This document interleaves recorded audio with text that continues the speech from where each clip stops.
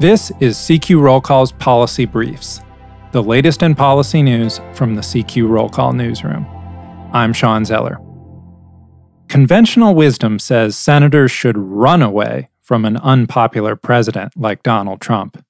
But of the 8 GOP senators CQ Roll Call considers the most endangered, Susan Collins, Cory Gardner, Martha McSally, Lindsey Graham, Thom Tillis, Joni Ernst, David Perdue, and Steve Daines, all but Collins have voted with Trump more than 90% of the time this year, when Trump has made his preference on a vote known. These numbers are all over the ads of these senators' Democratic opponents, and the data they are citing comes from CQ Roll Call, so we feel obliged to provide some context. The voting data is revelatory, but it also overstates, to some degree, the independence of at least some of the Republican senators.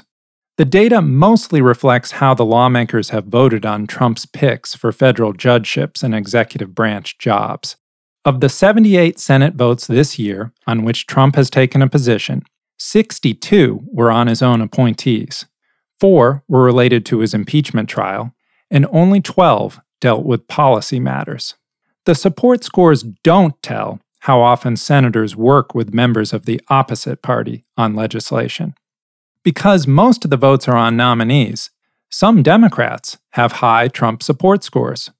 Joe Manchin of West Virginia, for example, has backed the president on votes 75% of the time, and 18 Democratic senators have Trump support scores over 50%, including the number 2 Democratic leader, Dick Durbin of Illinois, Chris Murphy of Connecticut, and Dianne Feinstein of California. The average Senate Democrat has been with Trump 44% of the time.